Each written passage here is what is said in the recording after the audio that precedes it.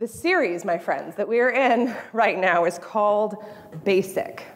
So it is a look at the central and basic theological tenets of our faith. Joe has already talked about God, humanity, grace, and Jesus. Still upcoming will be Holy Spirit, sacraments, and eternal life. Today, though, the topic is kingdom. Specifically, of course, the kingdom of God. Now, last Sunday was also Pentecost Sunday, and that's when the global church celebrates the moment when the Holy Spirit first descended upon the early church. The Spirit, of course, is our helper, our comforter, our advocate, our transformer, our refiner, and the source of our maturing and our flourishing. Joe will be teaching on the Spirit soon, as I mentioned, so I won't get into details any further on that theology, but it's relevant today because it is through the Spirit of God that we have an understanding of the shape of God's kingdom. We can know God because we have the Spirit, and that relationship with the Lord produces in us the fruits of the Spirit, as the Apostle Paul describes in his letter to the Galatians. And I have it here on a slide for us, so you don't have to search for it. So in this chunk that I've got up here, it's Galatians 5:19 through 23. Paul first describes the deeds of the flesh in order to give his reader a juxtaposition. So I'm going to read the whole chunk for us. Now, he says, the deeds of the flesh are evident, which are sexual immorality, impurity, indecent behavior, idolatry, witchcraft, hostilities, strife, jealousy, outbursts of anger, selfish ambition, dissensions, factions, envy, drunkenness, carousing, and things like these, of which I forewarn you, just as I have forewarned you, that those who practice such things will not inherit the kingdom of God. I just want to pause really fast to point out envy and selfish ambition are on this list. Anyway, it's not in my notes, but some of those hit hard, right? Jealousy, selfish ambition. Anyway, just saying, they're on the list. Not the ones that get pointed out in a lot of media and stuff, but equally icky. Okay, carrying on. But, he says, the fruit of the Spirit is love, joy, peace, patience, kindness, goodness, faithfulness, gentleness, self-control. And against such things, there is no law. Just reading that list made me feel lighter. So Paul is saying here, the kingdom of God is something we can inherit. That's interesting. And the ruling voice, which shapes our character, right, out of which will come our behavior, this plays a role in determining what we inherit. And we see described here that the fruit of the Spirit are what make God's kingdom distinctly different from the kingdoms of humankind. It's the evidence, we could say, of God's kingdom being present or at work. The fruit of the Spirit. And so I have to admit, saying the word kingdom over and over and over again feels a little like that thing where when you say a word, it kind of starts to lose meaning, So what do we really mean when we use this word kingdom to describe God's presence at work? And I think this is also another instance when we are using human words to try to define and make sense of our great God, just as Joe mentioned in his sermon on God a few weeks ago. And it can be a little tricky, when we're trying to make sense of our intangible God. But what we were trying to communicate here, I think, is that we believe that God is the supreme ruler of all that we see. We're using our human terminology to say that God, this God that is truly beyond our understanding, is our king. Not only ours, right, but king of all creation, of the entire universe. And that matters because the king sets the tone for their domain. Think about it with me. What do we know about the kingdoms of humankind? Historically, what are those oriented towards? What have been their driving ideologies, their collective culture and character? And we don't have to go very far back into history necessarily because we have kingdoms in our world now, right? And we recently witnessed the coronation of a new king of England. Well, United Kingdom and empire, right? But what are these human kingdoms known for? And I'd love to hear your thoughts. I really mean it. So you can just shout it out. Louder? I didn't hear you. Oh, no, maybe not that one. Okay. Greed. Having servants? Sure. I mean, and even maybe forcing people to be servants. I don't know, that's what I think of too, right? What else? Jewels and treasures, accumulating wealth? Sure, that goes along with greed. Any other thoughts? Yes, colonial empire. Colonizing the whole world, sure, right? And that's plunder, building your dominion, absolutely, right? So not the fruits of gestures. Not the fruits of the Spirit, though, right? Nobody said joy. Nobody said gentleness. Our human kingdoms are not built upon patience, you know?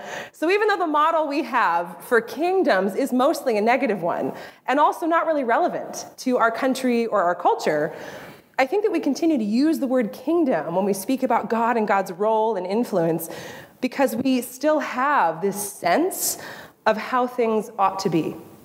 We still have this sense of the intended order of things, of the way God set it all up and the way it is supposed to be. And I think that that's why we still choose to use that word. We know that God is supposed to be king of all things, but we also know that what was initially set up became broken by sin.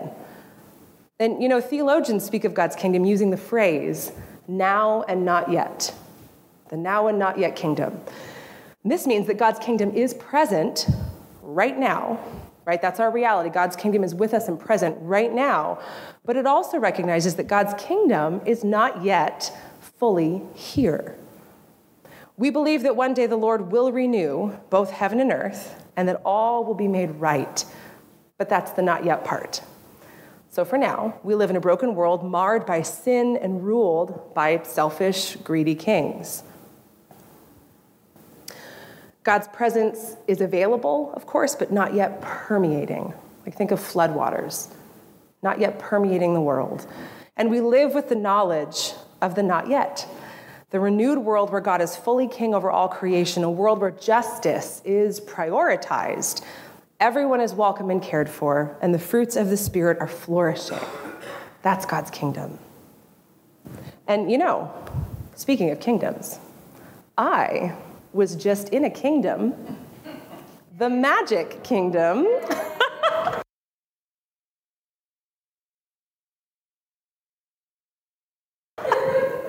My kids and I were just out in California for 2 weeks visiting my family. And because I'm a California girl to my core, and my kids are all at the perfect age to actually appreciate it, we spent the money and we went to Disneyland. So all my life, I went twice a year at least, and it was really just as much fun as I remember it being. But this time it was maybe even more fun because I got to experience it through their eyes. They'd never really been, you know?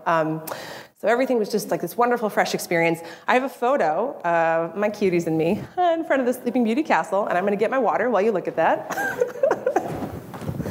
My giant jug of water. My cute little kiddos. Anyway, oh, that's noisy. Sorry, everybody, I don't have a better bottle.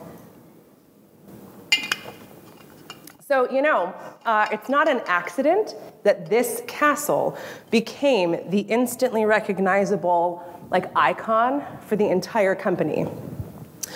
Walt's intention when he first built this castle at Disneyland was that it would be visible as a point of orientation no matter where one might be within the park, but also that it would act as the beacon, drawing people away from the front entrance, down Main Street, and deeper into that world he was creating. So I have another picture for us that I grabbed as we were walking in, another look.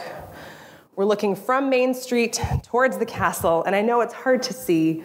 I took this, like I said, down Main Street, but you can kind of see the castle rising up there in the distance, all lovely and enchanting, maybe if you squint. But we have all of our shops down Main Street, and the crowds are all headed in that direction. As you can see, no one's bothering with everything on either side. They're headed straight for the castle, right, as it calls them further into that world of fantasy. And I think that this idea of Walt's castle is an interesting kind of jumping off point as we continue to consider God's kingdom. So remember, he wanted the castle to be a point of orientation as well as a beacon, So without torturing the metaphor too much, I'd like to invite us to consider what could be the beacon drawing us deeper into God's kingdom. And turning to our scripture this morning, I'd like to start with Psalm 149. It's a psalm of the kingdom. And I forgot to grab a Bible for myself, but I want to give you a chance to go ahead and grab that. And while you're doing that, I'm going to tell you a thing. All the psalms were written to be sung.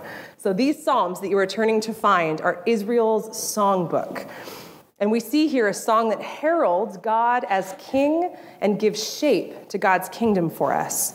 The psalmist starts out in a way that draws us in, like Walt's Castle, drawing us in to imagine a world where justice is saturated with the praise of God. And Psalm 149 is also part of a small grouping of psalms called the Hallelujah Psalms, the final 5 psalms. They offer praises to God, moving out in concentric circles, so to speak.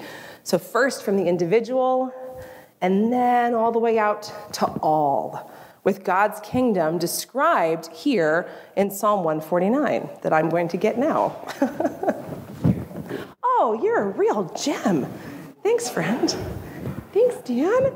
Okay, everybody, so in your Pew Bible, Dan has discovered that it's page 982, and we're reading together from the NIV, again, is our Pew Bible, and I clearly did not put it in my notes because I was like, you'll grab a Bible, you won't forget.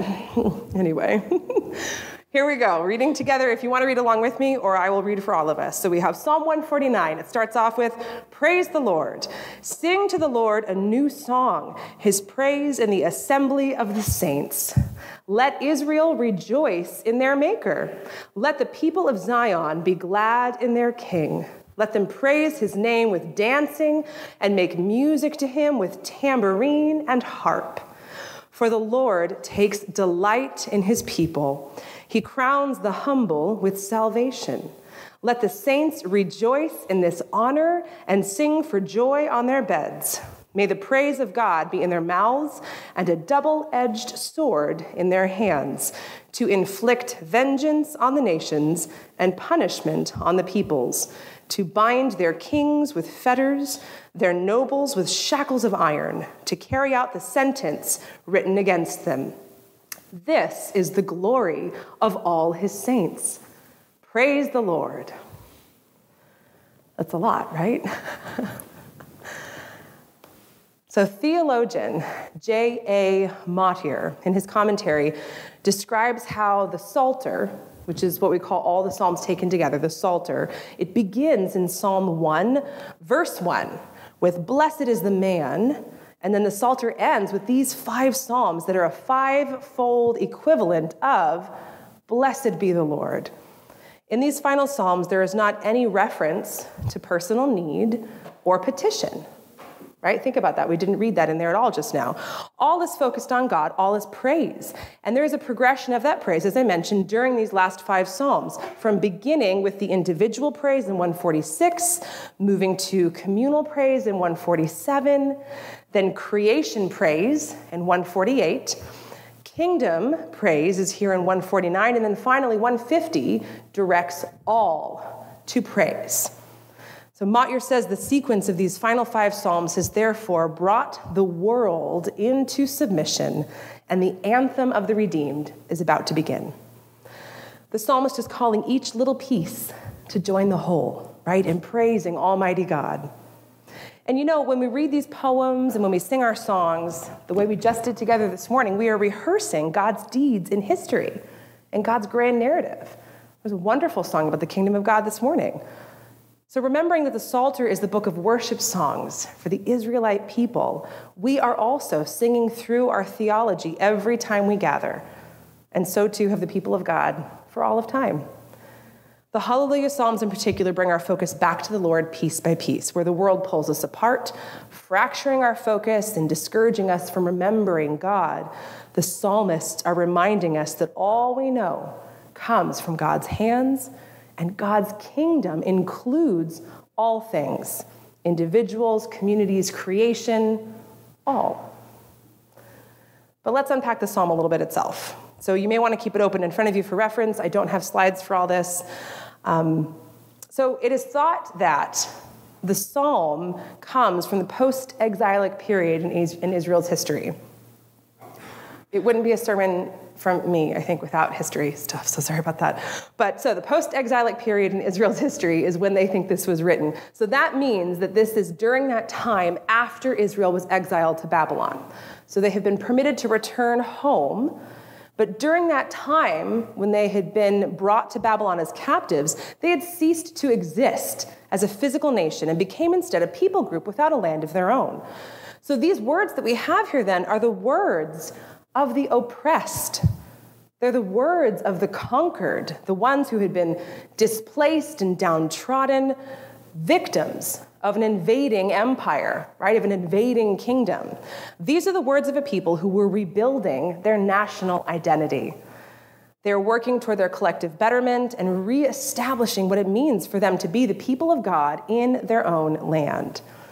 The beginning of verse 1 and the end of verse 9, you may have noticed, are sort of creating bookends for the psalm. In Hebrew poetry, it's called a parallelism. Parallelism, there you go. While the rest of verse 1 through verse 4 follows a predictable hymnal pattern of calling people to the praise of God, verse 5 through the first part of verse 9 contain a shift and a surprise. Right? You may have been surprised reading it just now. There's unexpected talk of vengeance and chaining kings and nobles.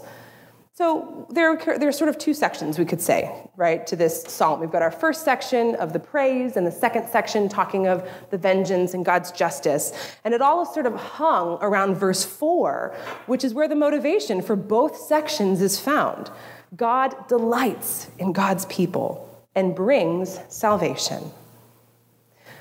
In this NIV, it does use the word salvation. In a different NIV that I had, which is making me question my NIV, but in a different NIV, it said that God crowns the humble with victory, right? But the word in Hebrew is actually the word for salvation. So among all the different translations I read, though, my favorite was in the Common English Bible, where it says, God will beautify the poor with saving help.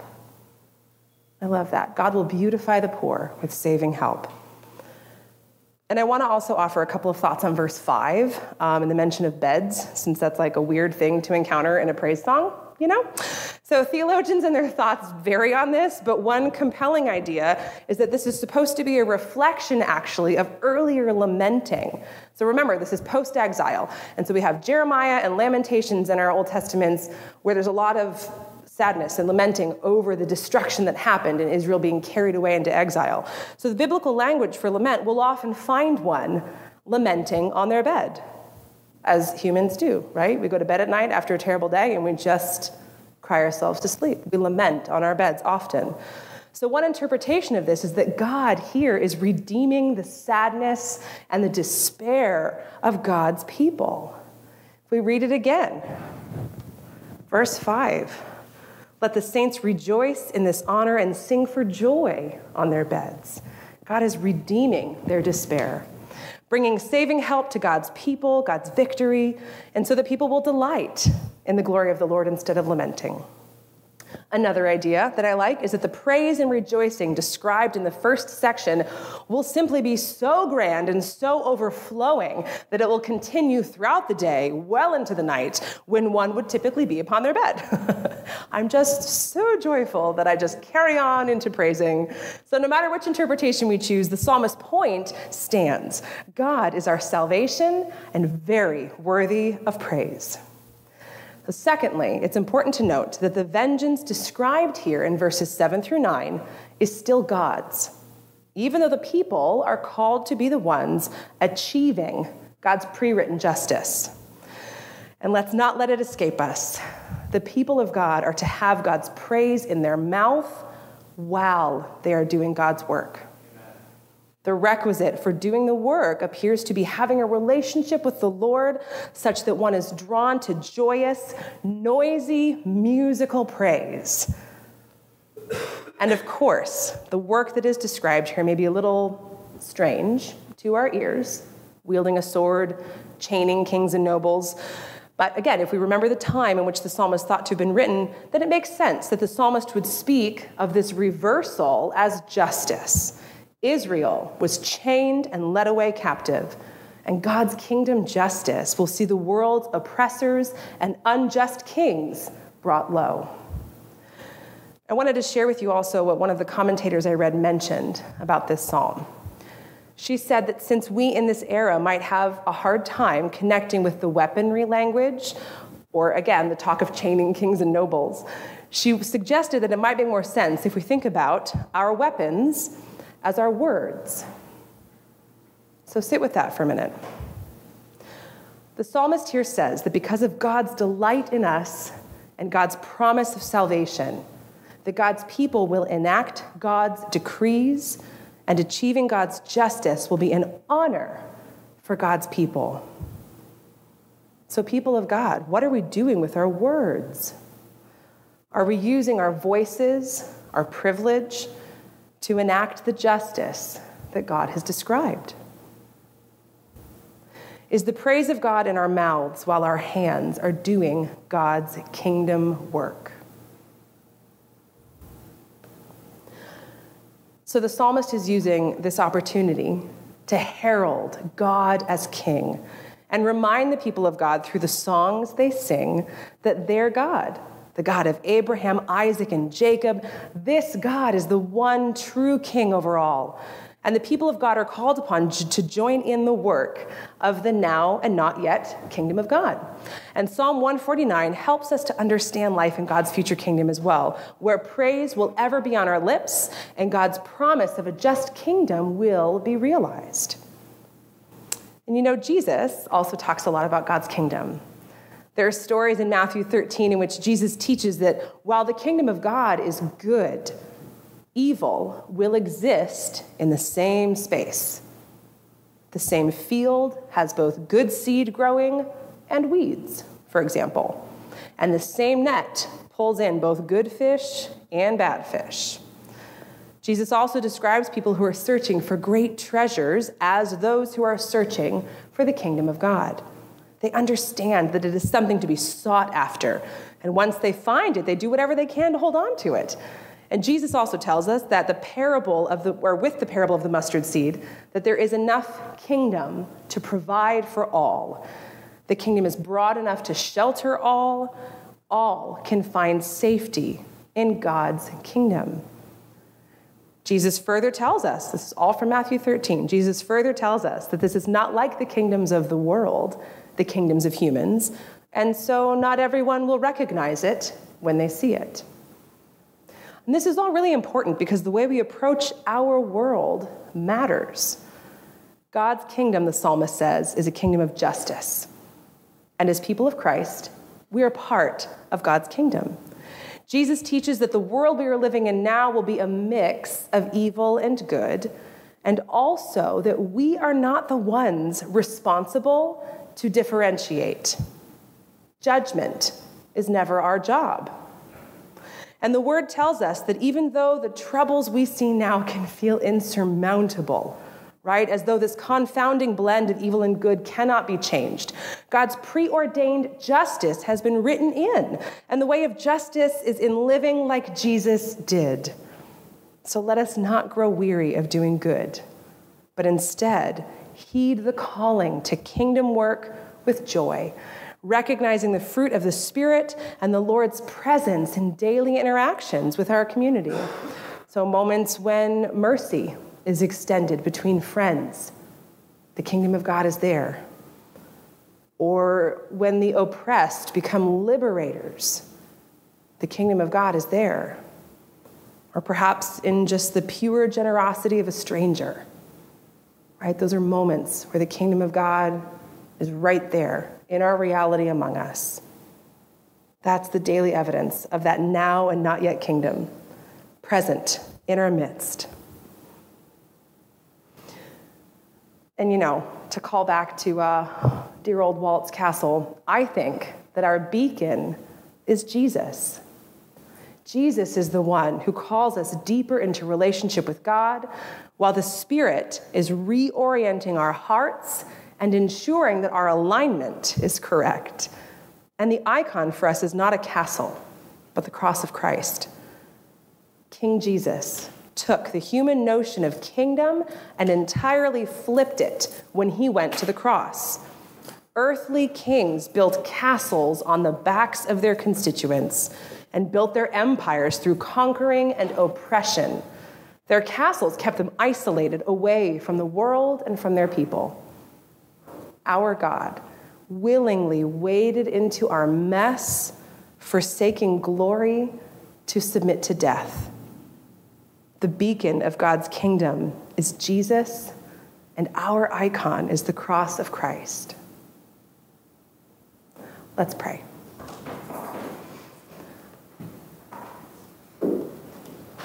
Merciful and magnificent sovereign God, thank you for this scripture that we have held in our hands. May our hearts continue to be tuned to yours, seeking mercy and justice. May we behave in loving ways towards all that we encounter. You are the center of all that we know, and we welcome your presence in our lives, dear Spirit, as we desire to be more like Jesus each day. Amen.